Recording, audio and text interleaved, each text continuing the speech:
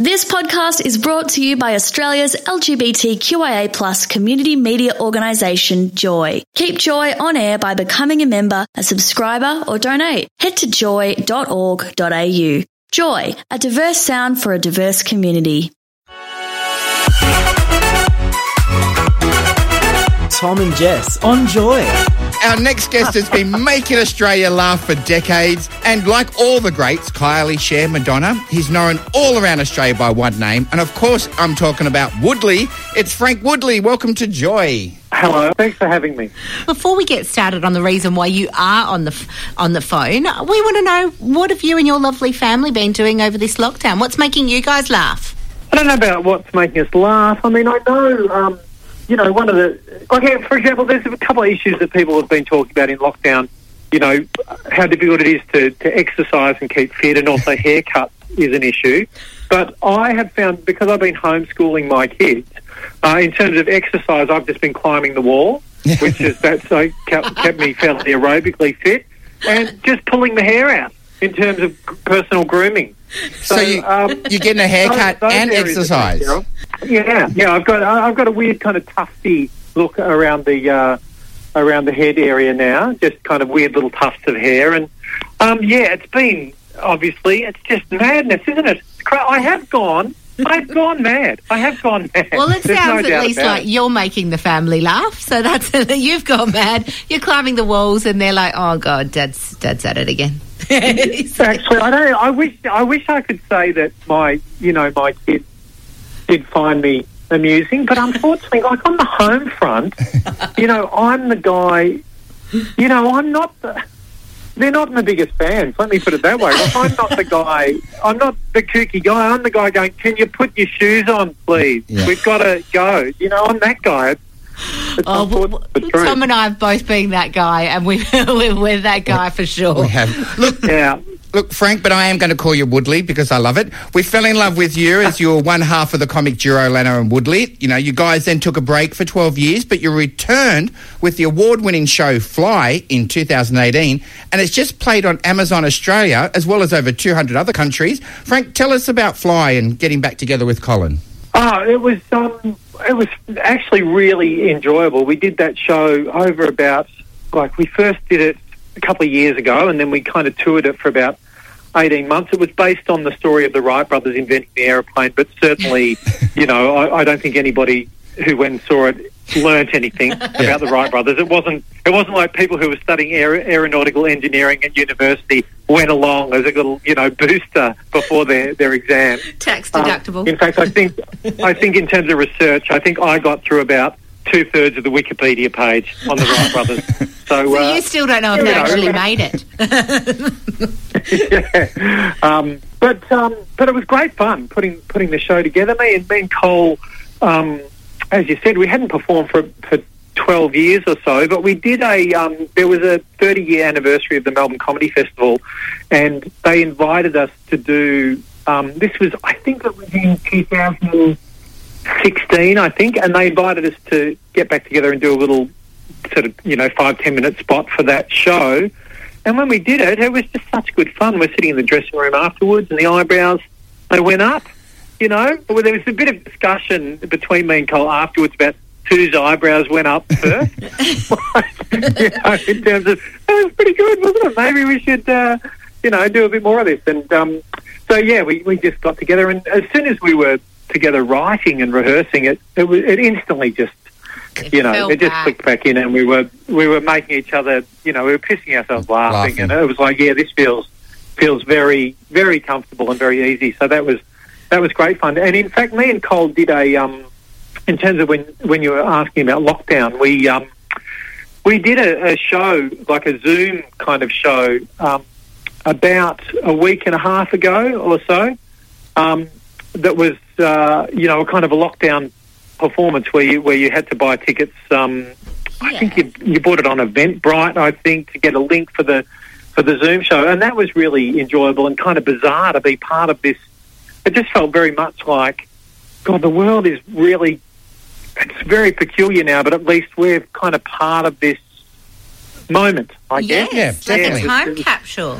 Look, Frank, I want to know, a lot of your comedy is so physical. Are you really that clumsy? You're actually the only person I could think of is actually climbing the walls right now. So, I wish. Look, obviously, in one way, I'm not, because you've got to be, in order to actually execute physical comedy, you've got to kind of be fairly coordinated and so forth. That makes sense. Having said that, but having said that, I have got a bit of a gift because I get very absorbed in my thoughts. I kind of am, I get a bit daydreamy, and I do have a knack for just doing things like, if I go through a door, I'll, catch the sleeve of my jacket on the handle and bash the door into my head, or, I am definitely, there was an incident a little while back where I had to, I was trying to run a little bit of electrical cord across the roof of our garage to go to a lamp, and I was, what do you call those little ties that you... The cable ties? What's the word for them? Cable ties. Yes. I was cable tying it to a pipe, and I was on a chair, and I accidentally cable tied my thumb to the electrical lead against the pipe, and I couldn't get it out, and I had to wait there standing on the chair until my wife came back from, she was out shopping. I had to stand there for about 45 minutes. So, yes, I am... No blood left in your thumb. Completely. Oh, God. No, it wasn't even that. It didn't cut the blood off, but I just couldn't get it past the knuckle, and it was humiliating. Frank, you are the people that the hospital's been warning us about. Stop doing things at home because we need to keep the emergency areas open. Oh, God. Frank, yes, exactly. Next Friday, the 19th, Amazon Prime is releasing a 6-part comedic series called Last One Laughing Australia. It's hosted by the wonderful Rebel Wilson and has a lineup of Australia's best comedians, which of course includes yourself. What can you tell us about the Last One Laughing? Yeah, it's called LOL, or Last One Laughing. LOL. Look, it's really it's a really fascinating experiment. Really, it is a comedy show. I think that it's almost hard for me to imagine what it would be like for people watching at home, because the premise of it is they got all of us comedians. I think there was about 10 of us, or maybe 8 or 10 of us, and they put us all in a room, and the premise is, if you laugh, you get kicked out. Oh. So it's like a kind of a staring competition or a laughing competition, that you would have with your friends, where the first person to blink loses.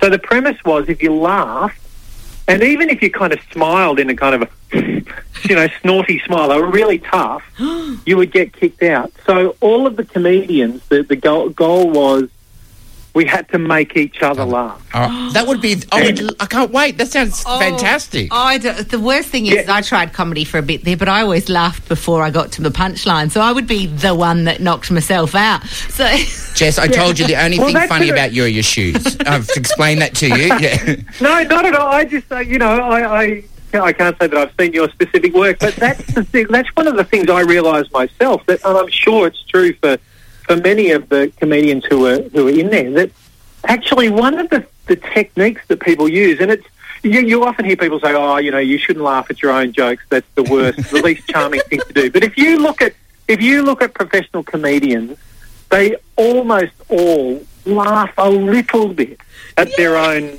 jokes. Someone like Billy Connolly, he used to throw his head back and laugh, laugh at he'd howl at his own jokes. But if you can pull it off, it creates that mirthful atmosphere, right? Yeah. But we couldn't do any of that. You couldn't even laugh you couldn't smile or smirk or laugh at your own jokes. So it was an incredible atmosphere, and it was when I first heard about it, I actually said, "Oh, look, I don't think I want to be part of that. That sounds like hell. Like trying to make other comedians laugh. It's just." And comedians are horrible sometimes. Because they've got their own.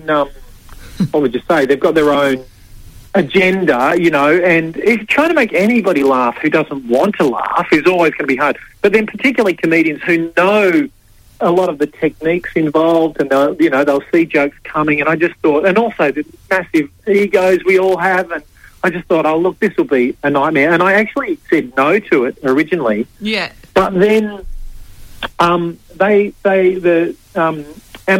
people at Amazon sort of really, were saying, oh look, have a look at this. They wanted me to be involved, and they said, have a look at this Japanese version of it, and they sent me some links to that. And as soon as I watched that, I just suddenly became totally fascinated by the whole. So not so much about me, like what is my experience going to be of being in that situation, but just more.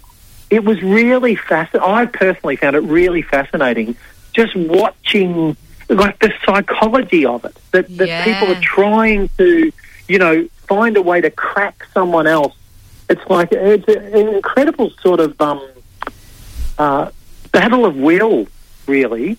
That was totally fascinating. So once I saw that, I kind of got right into it, and I really binged on the whole series of the Japanese version, and the Japanese version is quite demented in itself. But certainly, when you watch, I think that in some ways this show, it's not for the audience. It's not for the faint-hearted. Because, wow. It goes into really intense territory just in terms of, hard to explain, but being inside it, I think the show ended up going for the experience went for maybe 8 hours or something like that. We were all in the room non-stop for about 8 hours. Not laughing. And then they've cut that up into, I think, maybe 6 episodes or so. Yeah. But it was so intense, and people would be doing and saying the most outrageous things to try to shock each other. And oh my goodness. Well, I have been in the little groups of the comedians, and I can only just imagine, and I'd be fearful for it. LOL, Last One Laughing, premieres exclusively on Amazon Prime on the 19th of June with a weekly rollout of Australia's leading comedians, finishing on July 3rd. And also you'll find Leno and Woodley.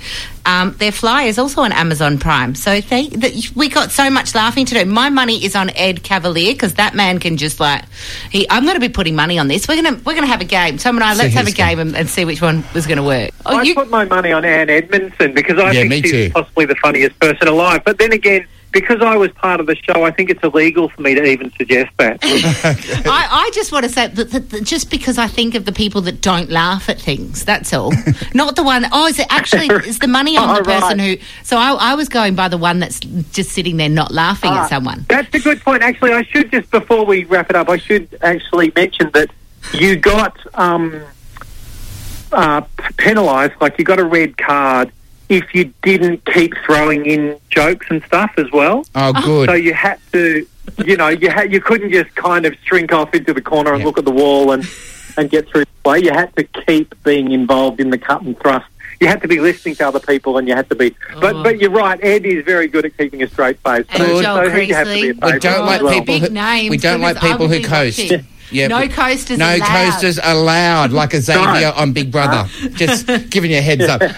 Look, Frank Woodley, thank you so much for joining us today. Remember, next Friday, Amazon Prime, Last One Laughing. Check it out. It sounds hilarious. Talk to you again soon. Thank you. Wrap up your Thursdays with Tom and Jess on Joy Drive. Tune into 94.9 in Melbourne, stream live at joy.org.au or download the Joy app. Find all our podcasts at tomandjessradio.com or subscribe on iTunes or Spotify.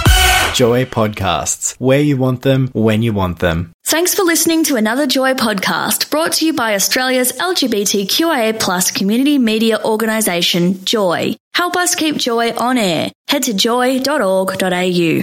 Joy, a diverse sound for a diverse community.